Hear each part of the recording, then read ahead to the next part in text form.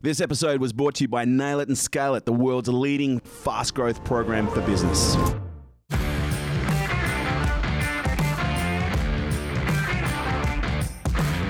Ladies and gentlemen, it is my absolute pleasure to welcome to Unstoppable today. We have Jared Graybeal. Jared, thank you so much for being here, mate. Man, thanks for having me.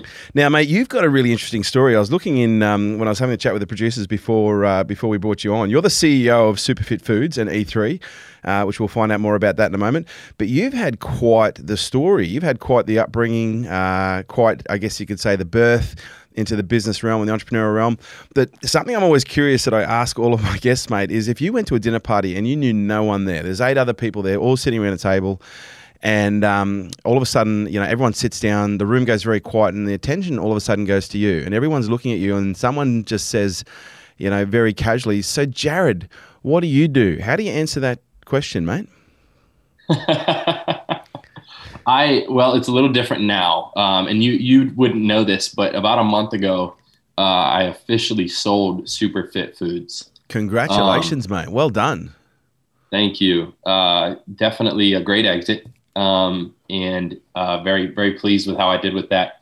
So my answer is a little bit different now. Sometimes I stumble over it being an entrepreneur, but now I'm struggling with it because I am a consultant. You know, I own E3, which is a consulting agency. And so now I'm kind of juggling, like, do I say consultant? Do I say entrepreneur? I'm not sure what it's like where you're at, but here that's kind of a buzzword. It doesn't mean much. Yeah. And so I still haven't figured it out. Mate, that's fine. And that's why I asked that question, because there's not a lot of people that really do feel comfortable answering that question. And it's funny because over here, it's very similar. The word entrepreneur, most people who, you know, title themselves, if they're at a networking event, as an entrepreneur, normally classifies them as a broke hobbyist.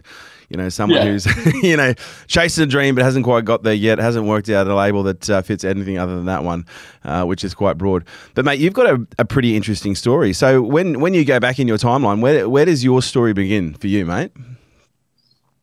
Oh, man, I could start from like age 2, but I won't. And so really for me, I guess my entrepreneurial roots start around the time that I was 11 years old. Growing up, so I'll fast forward some of the early childhood stuff, but around 2 or 3, transitioned from living with my mom to my dad. And for about 10 years, my mom wasn't really in the picture. So me and my brother were raised by a single dad, a young dad. And I bounced to 5 different elementary schools. I got kicked out of 4 of them. So I had some issues adapting there. And then finally in middle school, I got to stay in the same middle school. So in 6th grade, I kind of planted some roots. And on the way to school, me and these twins, they were also from the other side of the tracks. Like myself, we were somewhat scrappy, low-income neighborhood, poor white kids. And they were really good at stealing, and they took pride in it. And I was not, and I wasn't that type of guy. I always think people are watching me. So, but anyways, on the way to school, they would steal a bag of popsicles. I would distract the cashier, and then we get to school, and I would sell it because I'm good at that. And we'd sell like 30 cents a pop or something. Make about $30 because it's 100 bag of popsicles. And we did that for a couple weeks. And I got to the point where I had enough money that I could just buy my own bag of popsicles. Even at a young age, I was convicted with the whole stealing thing. So I didn't love it. So I figured, well, now I can buy my own. And so I created early arbitrage, right? Like buying and selling at a higher price. Because we didn't have allowance. We had free lunch. But we didn't know it was free lunch because we just thought everybody got free lunch until the day I realized that there was kids that were eating different things at lunch. So I wanted to buy the pizza that they could afford or the spicy chicken sandwiches. And that turned into something a little different very quickly. Later on in 6th grade, I smoked weed for the first time, fell in love with it. I don't want to say I got hooked because I'm not sure it's addictive, but fell in love with it. I think more or less because I got to hang out with some older kids and needed money to buy pot. So I used the popsicle money to buy a little pot. And then next thing you know, some kids are asking me for a nickel bag here and there. And so I remember the first time I sold 5 nickel bags from $20 worth of weed, which made me $5. And I thought, how does this work? You know, and I'm always been good at math. And I thought, well, I can buy a 30 bag, keep some for myself, sell some, make $10, have money for the weekend, have free weed. And then it turned into 50, 200, 500. And that was from the time I was 11 till about 17 and a half. That was a progressive career option for me. And of course, back then in Florida, it was certainly frowned upon. It's still illegal in Florida, but half the country it's legal now. So that's probably a career you can pursue in other parts of America. So that was my early entrepreneurial journey, and I was really, really good at it. I took a lot of pride in it. I moved out at 16. I got my own place, and school was easy for me. So after school, it was kids, their parents, the teachers, everyone buying pot from me. Wow. Yeah, so you were the man. Was, you were the one. You were supplying teachers, parents. Yeah. Wow, that's quite a position of influence within your community. It was. I kind of had it made. Senior year was a good year for me. And you were good at school as well. You're quite academic. Yeah, I was. It's so weird, man. I was one of those kids, and even like middle school, that got pulled out of class to go to Alpha, and I didn't really understand what it was, but it was just for kids with better grades and better reading skills and stuff. And so in high school, I was in advanced classes too, and a lot of that stuff was easy for me. I took it for granted. I probably could have gotten in a much better school and all that stuff, but it was just do the bare minimum, get A's, and my dad told me from a young age, if you want to go to college, you got to pay for it yourself. So in Florida, we have something called Bright Future Scholarship. You got to get like a 3.6 or more GPA average or something. So that was my minimum. Just get that so I can get a full ride to college, and I did. But after school, man, it was sell and smoke pot, watch the 300 movie over and over and over again or something like that. And I had my own place. So it was cool. People were just in and out, staying the night, bringing me food. It was cool. And then it all came tumbling down. Yeah. Like most good drug dealing stories, there's an end to it. And so I was 17 and a half. It was like towards the end of my senior year, and the cops had this whole rap, and they had a warrant, and the whole cliche movie thing. Went through the whole house, took all the weed, took all the money. And I got charged with felony possession, attempted to distribute, something like that, a felony possession and selling narcotics, stuff like that. But I was a minor. And as a minor, I had been arrested maybe 6 or 7 times. I was in and out of juvie, on and off of probation for different things, from trespassing to battery to cigarette possession, stuff like that, when you're a kid. But this changed a little bit because I thought, well, I'm 17, I'm good to go. They ended up charging me as an adult. And so that was different. It was an eye opener. And they'd waited until towards the end of my senior year to really convict me. And I spent the summer after my senior year in jail. So wow. How you want to spend your summer after senior year, yeah? All my friends are packing up, going to college, and I anticipated going to the University of Florida, but that didn't happen. I ended up going to jail and spent about 2.5 months in there. Then by the time I got out, all my friends were gone. My college opportunities were gone. Ended up enrolling at a local community college, and I spent 2 years on house arrest when I got out of jail. Yeah, right. That sounds like it was a pretty humbling fall from grace. Yeah. And were you with time served? Were you in county? Were you in what was the period of time served like? So I was in county, which I would argue is worse than prison. Yeah. And the reason for that obviously is because you're not supposed to be in county a long time, so they make it very, very horrible. So for the people in Australia who don't know what county is, that's the equivalent of a remand centre. It's where you go before you get processed and put into a big jail. Yeah. So in county jail in Florida, especially in Polk County where I'm from, is like, I remember reading it was like rated the worst county jail you can be in the country or something. Yeah, right. So scared straight would be a great way to explain it, because growing up for me, I had a chip on my shoulder. It was obvious we were poor.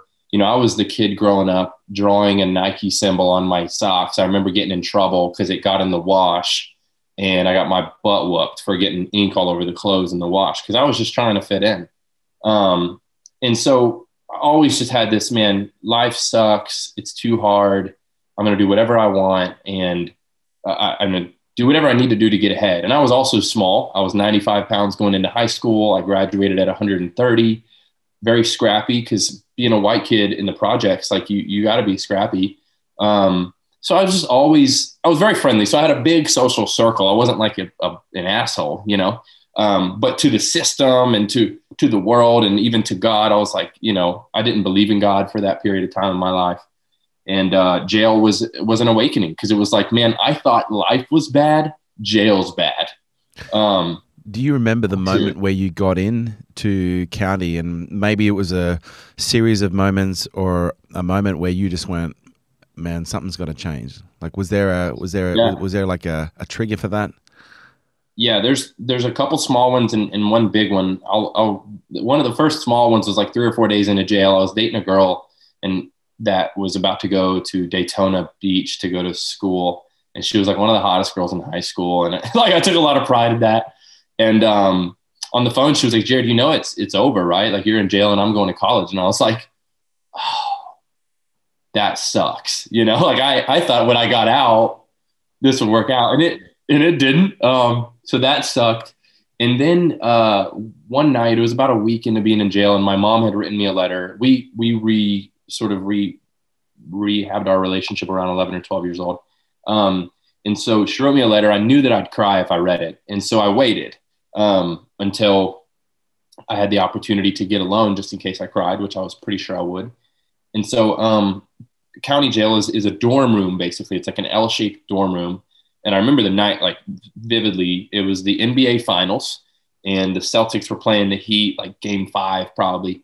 And everyone's downstairs looking up at this really small TV, like 20 feet up, watching the game. And I thought, this is it. I'm going to read this letter. So I pull the letter out from underneath my pillow, read it, and my mom calls me baby boy. And, of course, I'm like, I'm not bawling, but, like grown man crying. And so that sucked, man. I knew that I had let my mom down, and my mom had been in and out of prison. And so it was, growing up for me, the bar was really low. And so I thought at this point I had really fell below the bar, and I didn't think that I could with my family and my upbringing.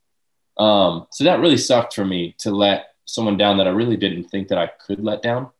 And so I kind of wiped my face off and put the letter back, and I'm walking on the second floor, just kind of back and forth on the second floor. And I walk by a room full of inmates, and like 16 people in a room that fits like 6 people. And I just glance in, and they all glance back at me, and I'm like, I want nothing to do with whatever prison escape they're planning. Like, why is there 16 dudes in a room? So I just glance in and I glance away, and they're like, hey, homie. And I just kind of look back in. They're like, do you believe in God? And I was like, no, I don't. They're like, well, he believes in you. Come on in here. And I was like, I got nothing else to do, man. So I went in, I sat down, and it was really different, because they made a space for me. And then he preached a sermon, and it was, I'm not sure where your faith lies or anything like that. But it was just one of those messages that speaks right to your soul. And I gave my life to God in that moment. It was probably the first time in my life that I had felt like the tangible presence of a creator. I remember going to church as a kid and like raising your hand every single time. But I had no idea what it meant. And my dad didn't really pressure us either way. He didn't believe. And so I thought, if these guys are willing to show me grace, there must be someone bigger than us. So I started to read the Bible at that point. I gave my life to Christ, and I became a Christian. The unfortunate thing about salvation in jail or prison is that it's not a great place for sanctification, which is what we consider to be growing in your faith. Because the next day, those same guys are stealing, they're fighting, they're cheating in cards, right? They're not really setting the best example of like how to walk out the Christian lifestyle.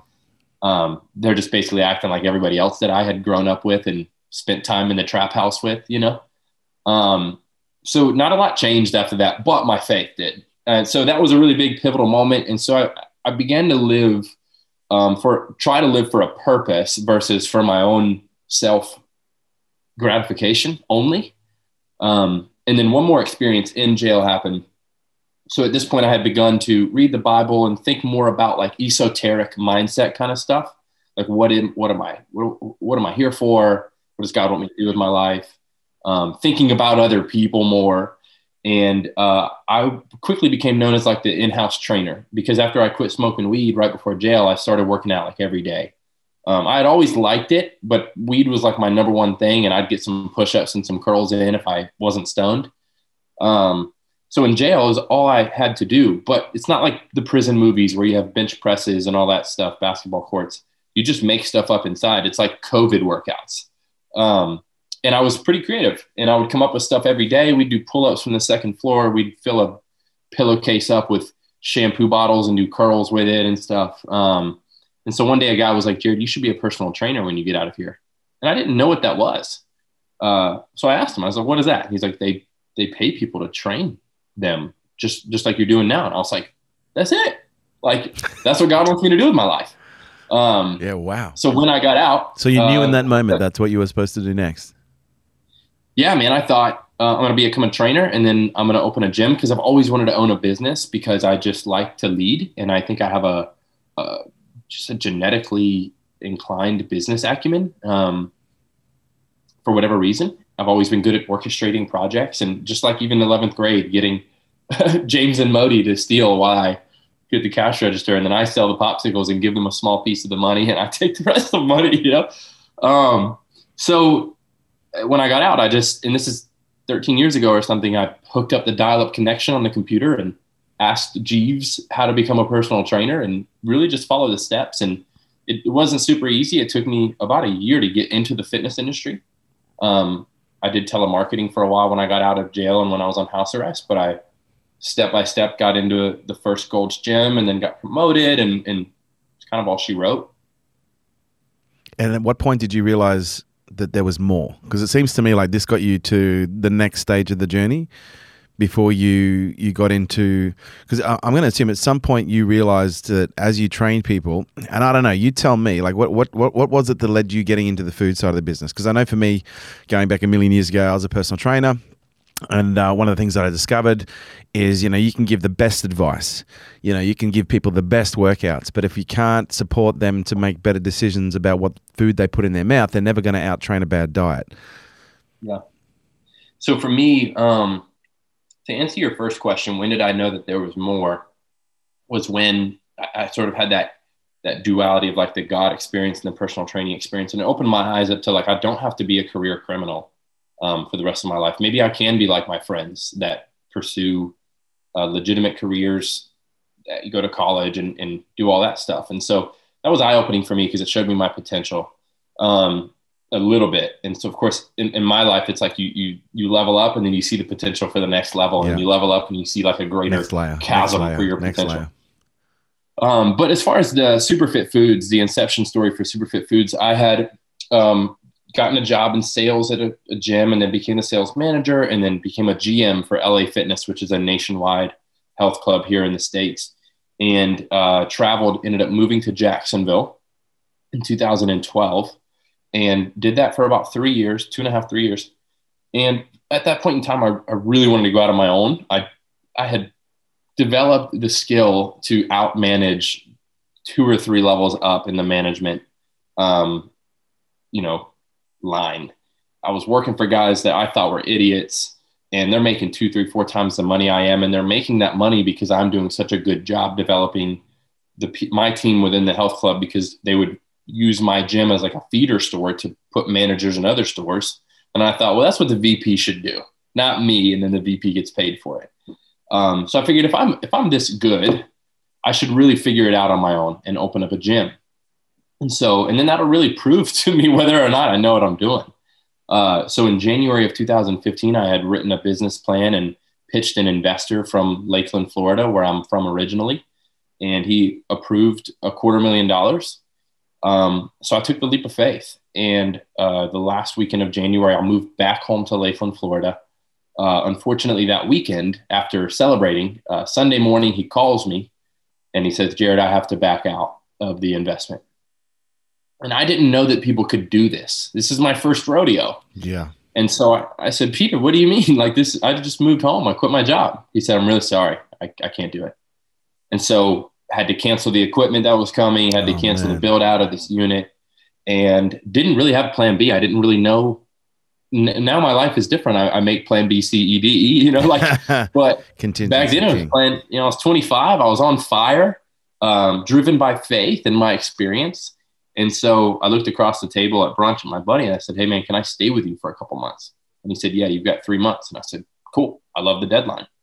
And I reached out to another friend of mine that used to work for me at the gym. He was now a manager. And I said, hey man, I just want to train. I'm back home. And he said, great. I don't have any clients for you, but if you want to come here, open up your book and start, you can train and we can work out a split. And I said, that's great. So born and raised in Lakeland, I wasn't really hesitant. So I spent 5 a.m. to 6 p.m. in this Gold's Gym. Within a month, I was fully booked. I did a bunch of free sessions. I sold 90% of them. And I was full-time within a month. Really, really happy. One of the highlights of my life. And so got to set my own rates. I'm making great money. And then about 2 months into that, I meet who would become my partner at Superfit Foods. And he approaches me. He's an older guy. He owns a supplement shop. And he's got some business experience. And he says, Jared, I heard you wanted to open a gym. Do you still want to do that? And I said, no, I think God's got something different for me. And he was like, well, what else would you do? And I thought, I don't know yet. This is the only time in my life I hadn't really thought about that for a little while. And he's like, well, what about meal prep? At the time, I was a competitive bodybuilder, planning to go pro. I didn't. I took a different route, obviously. I was a nutrition specialist. And all my clients got really great results because I was diligent with following up with them and holding them accountable to eating certain things. I created plans for like, if you got to eat fast food, this is what you should order. I was just really into it. And so he said, what about a meal prep company? You seem to be good with the food stuff. And I thought, seems easy enough. And it wasn't, but we did it anyways. And so about a week later, I came up with the name Superfit Foods. We got incorporated. About 2 weeks into the business, my partner, whose name was Frank, his name is Frank, who was my partner. He would get involved. And about 2 weeks into it, I was like, Frank, don't touch anything. Everything you touch breaks. So let me run the show. And he was cool with it because I did really well. And we grew really fast. We did like 500K the first year, just from my personal connections in the fitness industry in Lakeland. And we doubled the first like 2 years and then expanded into Jacksonville and then expanded nationwide. So that's the inception story of Superfit Foods. And what did you grow the revenues to before you ended up the exit? We did 2 million. We finished at just over 2 million last year. Nice. The years 4 and 5 were really, really hard to get the same growth trajectory. But of course, it's all relative, right? Because when the numbers grow, it's hard to double them. But we sustained, I think, just around 20% average growth year after year. Bootstrapped, no funding, sold the business debt-free. Beautiful. Bought out Frank 2.5 years ago. So it's been a journey, man. A lot of ups and downs, but very happy with how it all culminated in the end. And when did E3 come on the scene? So E3 started about 3 years ago, about 2 years into the Superfit journey. And the reason for that is because, again, at the core of me, I'm entrepreneurial. I can't commit to one thing all the time. I can work a full-time thing. Like Superfit was always 50, 60 hours for a long time, but I still had more in me. And people would always reach out, seeing the success with Superfit Foods, and ask me for help. And they'd say, man, Jared, can I take you to coffee? I've got some questions. And, after going to coffee with an acquaintance 2 or 3 times, you're kind of like, man, I got to charge you. Like, we're not best friends, but I want to help. And so having people pick your brain can be a very expensive exercise. Yeah. And I remember it's funny because I think about that different. I asked a guy one time a couple of years ago, can I pick your brain? And he said, it's a really weird idea, you picking my brain. And ever since then, I try not to even say it. It's like a weird thought now. But yeah, people would reach out and ask for help. And so I thought, I need to legitimize this practice. I'll do it the same way I did training. I'll charge per hour, obviously at a premium, and I'll give them practical steps and then hand them the tools. And I thought, what do I want that company to look like? And I've rattled a lot of ideas and names in my brain. And I know I want to encourage people, but I don't want to just be an inspirational speaker. I want to encourage, educate, and empower them. So it's sort of in that order. That's how I go about, that's my teaching style. I encourage people, kind of open them up, educate them, give them the tools, and then empower them to do it on their own. That's hopefully what I aim to do. And so I named it E3. And so with that, and with what you've done, you've been through this cycle a few times now. So you've built a couple businesses, you've built your own business, you've built a business that you've scaled, you've built a business that you've sold.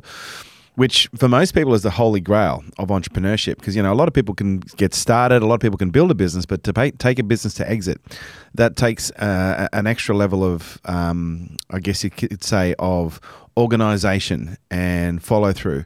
But what I'm curious to know is, now you advise clients, you're more than likely going to go and, do something again, I would assume. But what have you learned? Because there's a whole range of people probably listening to this right now. Some people are starting a business. Some people are already in the business and scaling. And some people are going to be at that stage where they're thinking, what's next? Should I sell or, should I keep building it? So when you have a client that's going to be starting a business, like what are some of the steps that you prepare them for or advise them on? Or suggest for them and go, okay, if you're starting out, here are the top 3, 4, 5, 20 things you need to know. What's some advice you could give someone who's listening to this, who's maybe thinking about starting something? One of the first things that I would say is make sure that whatever you're starting is something you're truly passionate about. And the reason for that is because if you're driven only by the potential profitability, that might take you far enough and you might get lucky enough to see an exit one day. But if things get really, really tough, which they most likely will, especially if you're bootstrapped, you see how volatile the economy can be without us being able to plan or control.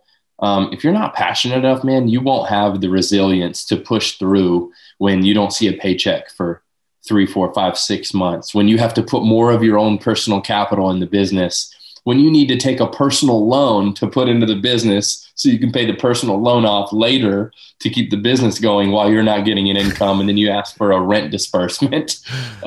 You've got to love what you do, right? And that's a true story for me. Yeah, and I agree. And so you have to be passionate about it. And everyone says that, but it's true.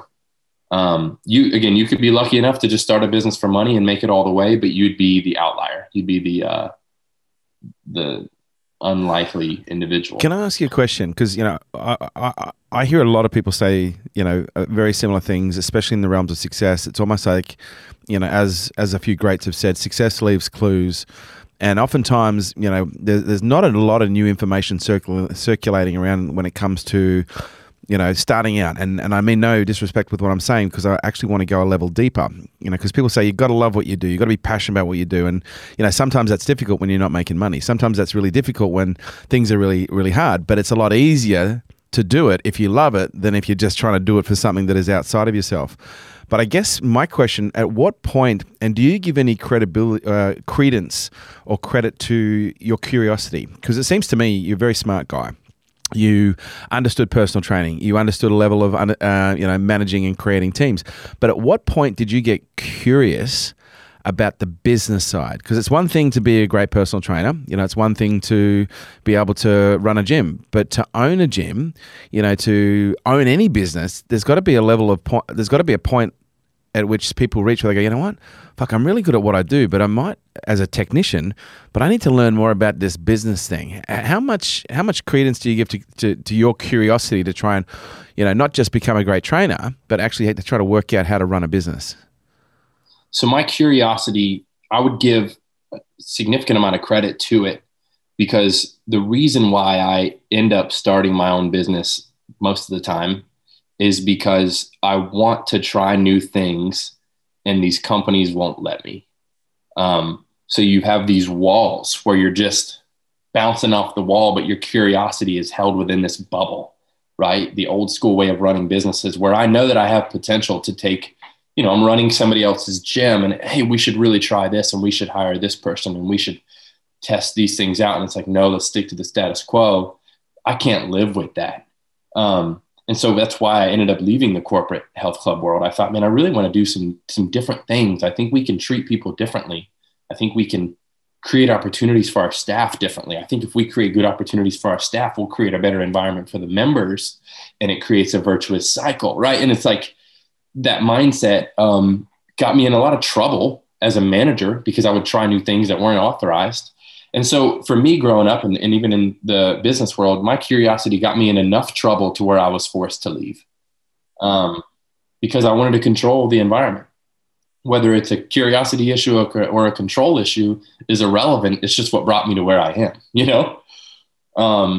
So I think it's important. And I think, and you mentioned something about passion being something people talk about. you're right. Passion doesn't pay the bills. So it has to be economically sound. It has to be a capitalistically driven passion that you have, because a lot of passions can make you go broke. And so you have to mix passion with business acumen. And that's why you see a lot of great businesses where there's one really passionate entrepreneur, creative, curious, and then you have a business guy that partnered up with the passionate guy and they created something great. And so sometimes that's what it looks like for somebody else out there. And for me, I happen to be able to use both sides of the brain, I think, right? And so the other thing I would say is financial competency. Growing up broke for me, I was pretty good with money because I didn't have any. So any that I did was budgeted well. It was used. It was stretched over a long period of time. And so the same thing applied to the business. And I think a lot of people growing up maybe that are well off or aren't given the responsibility of balancing their own checkbook at a young age can fail quickly in the business world because you think money's just going to literally fall off the tree, right? Mommy and daddy are going to give you more, and maybe they will, but it won't last forever. But I've also seen people make the other mistake where they come from nothing and, they're desperate to make more money. Then all of a sudden, they start something, they start making money but then they prioritize that money to other things other than the business. Yeah. And you end up being the personal trainer who gets to $100,000 or 120, or maybe become a top trainer earning maybe $150,000. But then 5 years later, you're still earning the same money because you're pulling all the cream off the top for lifestyle and for for gadgets and for gimmicks. How much of your successes come down to your ability to be able to, and this is going to sound small, play a smaller game with the goal of playing something bigger? And what I mean by that is because oftentimes people get entrepreneurship is celebrity now. Like, and every man and their dog who's got an Instagram account, they're a business owner. And so oftentimes they think, well, if I'm going to be an entrepreneur, I need to look like an entrepreneur. I need to dress like an entrepreneur. I need to drive an entrepreneur's car. I need to go on entrepreneurial like holidays. And so as a result, they end up redlining their entire financial capabilities through this process of trying to grow a business. And as a result, they either end up defunct or on a dance floor that they can't actually get off. And I know for myself and for a lot of our successful clients that we work with, we are very big on war chesting. We're very big on, just having very basic lives. As a side note, I've got about 400 high-end clients with turnovers between 1 million up to 300 million, and not one of them is a Ferrari driving suit wearing, Lamborghini admiring client. Not that they don't admire nice things, but they've learned how to use their money in intelligent ways with a long-term perspective. How much of that is your success? How much have you been able to stay away from the shiny objectitis to be able to focus on reinvestment? Or did you get sucked into it? Because I know I did at some point in the journey and learn some lessons and come out the other side. Or have you always been quite good at just taking what you need to get by and reinvesting the rest? Oh, man, I wish I could say that I was. Early on, I saw a little bit of success and became a little excessive. Not with everything, because I'm not excessive with clothes, stuff like that. It's not really a big deal to me, but did get an expensive car, did get the expensive apartment. And fortunately, you can get out of the apartment in a year, but the car, not so much. And so I would say it was irresponsible, and I wouldn't recommend it for anyone. But for me, was it a good lesson? Was it a good lesson? Was it a lifelong valuable lesson that had to be invested in order to gain it? Yeah. I remember I got a Jeep Grand Cherokee, and it was leather. It was limited edition. I bought it cash for $3,300 and I was debt free. But then I got a raise at work and I ended up trading it in for a F-150 lifted, mud tires and leather interior. And then now I had a payment for 6 years, but I had the cool truck that I wanted in high school. And I wouldn't necessarily take that back because that's something I wanted for years, but I couldn't afford it. And it hurt, but it pressured me to get to the next level. And I remember there was a time at the gym I was working at the time, the sales management role was up for grabs. It was me and another guy fighting for this thing. And honestly, if it wasn't for some of the financial expectations that I had for myself, I may not have gotten it because I had to win regardless. So again, I wouldn't recommend it because that's a variable tool. But for me, it motivated me, but it did teach me a lot. I'm different now, right? I have a paid off truck, and I'm going to trade it in and pay cash for my next electric vehicle in January of 2022, right? I'm a lot wiser with my finances because I've learned those lessons of like, dang, I shouldn't have done that, because I had the truck and I don't remember feeling that much cooler, especially not in equal weight to the cost, like. Well, let me ask you a question, because I call this the 2-week rule. And because I know I went through this when I went through my excessive phase of, suits, cars and watches. I thought something was missing. And so then I'd buy it and then I'd feel amazing for 2 weeks. And then 2 weeks later, I'd be like, fuck, man, nothing's really changed. Did you have periods like that where you would get something and then after a while, you're like, man, the shine is gone? 100%. Still get that from time to time, just with less excessive things. You see something on Amazon that's like a new foam roller and you're like, this is no different than but fortunately they're like $60 now or something. I did have the Michael Kors watches and the nice dress shoes, and I remember buying those things. I'm like, I just bought this because I saw someone else with it at the club, and now if anything I feel worse because it's not me. Like, I don't need a 5-pound watch on, like, this is uncomfortable. It just looks weird. And I'm attracting the type of girls that I'm not even really into. Yeah. So for me, it was an eye opener, and it took a little while. And I think that speaks to like the circles that you spend your time in too. We could probably go in a totally different direction there, but when you're trying to fit in with the wrong people, you're going to spend the wrong money. Well, let's talk about that, because I think it's often something that people talk about, but they don't necessarily, because people say, if you take the 5 people that you spend the most time with and you divide their income add all their incomes up, divided by 5, that'll be your number within about 10%. Now, there's a lot of truth in that, but I also think there's a lot of misunderstanding, because people think, well, I just got to hang out with 5 people who earn more money than me. If that's the key to success, then is that all I've got to do? What are some of the lessons you've learned around who you spend time with? And I don't just mean from a networking perspective. I mean from a community perspective. I mean from a relationship, a connection perspective. What are some of the big lessons you've learned around that? And I can't remember the last time I thought about a friendship in terms of their income, or even pursued a new friendship or an existing friendship because of their success. The things that I am attracted to now in my life are character attributes. They're virtues. I've gone through some shit in my life, and I've had deep depression periods where if it wasn't for 1 or 2 guys in my circle, who I don't even know how much money they make now, we've been friends for years. If they weren't there for me emotionally, and not just to hear me cry, but to lift me up, to encourage me, to say, Jared, what are you complaining about? Like, depending on the period, right? To smack me upside the head when I go back out with that same girl or whatever it is, So I look for character traits and virtues, man. I look for people that I want to be more like, not that I want to be as wealthy as. But fortunately, these are successful people. It's just not what draws me to them. But I think, your character traits and obviously your business acumen, you combine those things and you've probably got a good future ahead.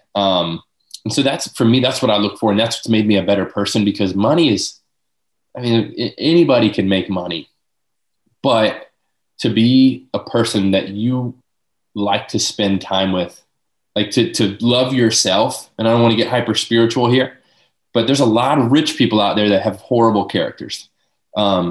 And there was a period of time where I was making money and I felt empty. And I thought, well, how does this add up? And I was sleeping around. I was living there's nothing wrong with that, but like, I was treating people badly. Everyone was a means to an end for me. And at the end of the day, I did not like myself. And I looked at the circle that I had and I thought, well, there's no wonder, one, I'm acting this way, and no wonder I'm attracting those type of people, because I'm that type of person and I need to change. And so I made a conscious effort to pursue people that I wanted to be more like. And it was more like, I want to be kind. I want to be generous. I want to be intelligent. I want to be wise. I want to be a financial steward. My circle, I'm probably the most irrational financial person in my circle, because I got a group of great guys that I've fought to become friends with over the years. And now, I can lean on them for anything. So I highly recommend pursuing the people that you want to be like, not that you want to have what they have tangibly. Relationships, how have they influenced your ability to produce success? And what are the biggest lessons you've learned around that, being a young, virile young man? Oh, man. So I've learned a lot. Well, a bit of transparency here. Like I mentioned earlier, I grew up for a period of time without my mom. And I think psychologically that affected the way that I do relationships for a period of time. And met a girl 2015. I had dated on and off, and I've always been pretty good at getting the type of girls that I like, I guess you could say. And I'm a people person. So for whatever that's worth. And met the girl, fell in love right away. And she ended up being Looney Tune and really toxic and controlling, but I let it ride for, sometimes men, at least we can think with different entities. And so that certainly affected, I'm probably gonna write a book about it one day, but it made me, I don't know how to explain it, but it put me in overdrive to prove to her and to the world that I can truly become successful. Cause she met me during that time where I'd quit my job and then the gym didn't work. So I was like rock bottom, all things considered. And she was not, for sure she's bipolar. And so one day she's like, "You're the greatest, Jared. You can do anything you put your mind to." And I'm like, "What? That's awesome. I'm going to do that." And then the next day she's like, "You shouldn't do that. You're not capable of that. You're just like your dad, da, da, da, da." And I'm like, "I'm going to prove you wrong now." And so there was a lot of that back and forth for a couple of years, and praise God, we're not even remotely doing that anymore.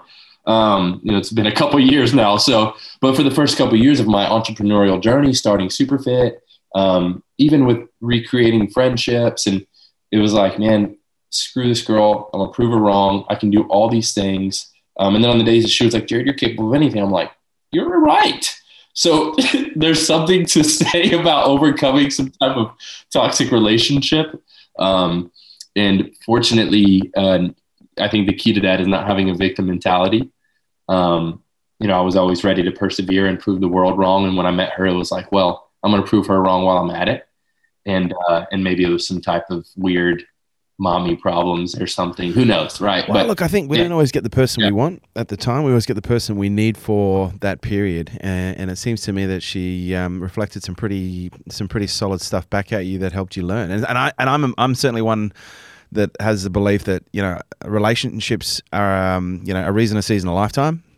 But sometimes we attract certain types of relationships to show us attributes and the virtues that we know we want. And sometimes we are attracting certain people that have, attributes and virtues to go, you know what? Yeah, now that I've experienced that, I've realized I don't want that.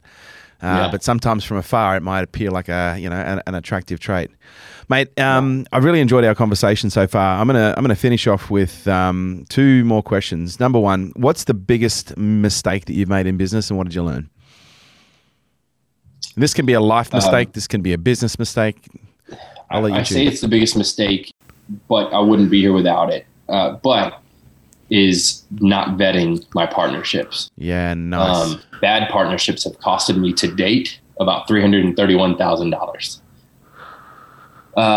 So when people go into business these days, even when, I'm consulting 2 best buddies and they want to do a thing, I'm like, man, you guys need to really make sure you're going to get married. This is a marriage. And do you want to be married to this guy or this girl?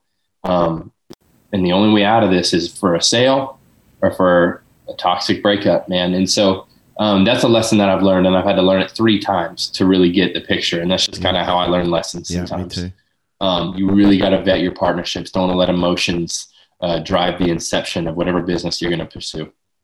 I guess we hear this word bandied around a lot, and to me, it's like the word entrepreneur. Sometimes if we use a word too much, it loses its meaning, especially if it's used in a generalized context. And, one of the things that I've observed in life and in nature is every organism on this planet was put here for a specific reason, whether it be a microbe, an ant, a bee, a butterfly, a bird, a dog, a horse.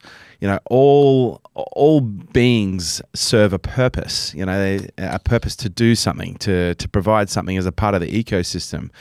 Humans are a little bit of an unusual animal whereby we have these frontal lobes. We have the ability to be able to think, discern, we have free will. But from your perspective, based on the life that you've led so far, what have you learnt about why you are here? What is the purpose of you being on Earth? Why do you exist? I've spent a lot of time thinking about this question, and the answer, just like the question, is not super simple. I I have a few missions in life. So I'll sort of read to you my long version of that. I think that I'm here to encourage, educate, and empower others to live happier, healthier lives. But that's vague. So more specifically, I don't want to just help people. I want to put resources in their hand so that they can help themselves. I think, like you mentioned, the human is capable of far greater than what the majority of us are taking advantage of, despite our IQ or anything like that. And at the end of the day, because I'm passionate about fitness, I want to leave a legacy that makes fitness affordable, attractive, and accessible for everyone in the world. And that's what I want to be known for. Jared, that's an incredibly well thought out answer. Mate, I've got to say, I've really enjoyed this conversation. If people want to find out more about you, you've just released a book, The 6 Practical Ways to Never Stop Growing, which I believe is on Kindle. Where can people find about you? Where can they find out about the book? Where can they find you? So I'm most active on Instagram. It's at Jared AXL Graybeal. My website is jaredgraybeal.com. You can get the self-help book, 6 Practical Ways to Never Stop Growing, on Amazon or anywhere online that books are sold. And yeah, you can find out all about me on those platforms. Fantastic. Jared Graybeal, ladies and gentlemen, thank you so much for being on Unstoppable, mate. Really appreciate your time. I appreciate you having me, man. It's been great.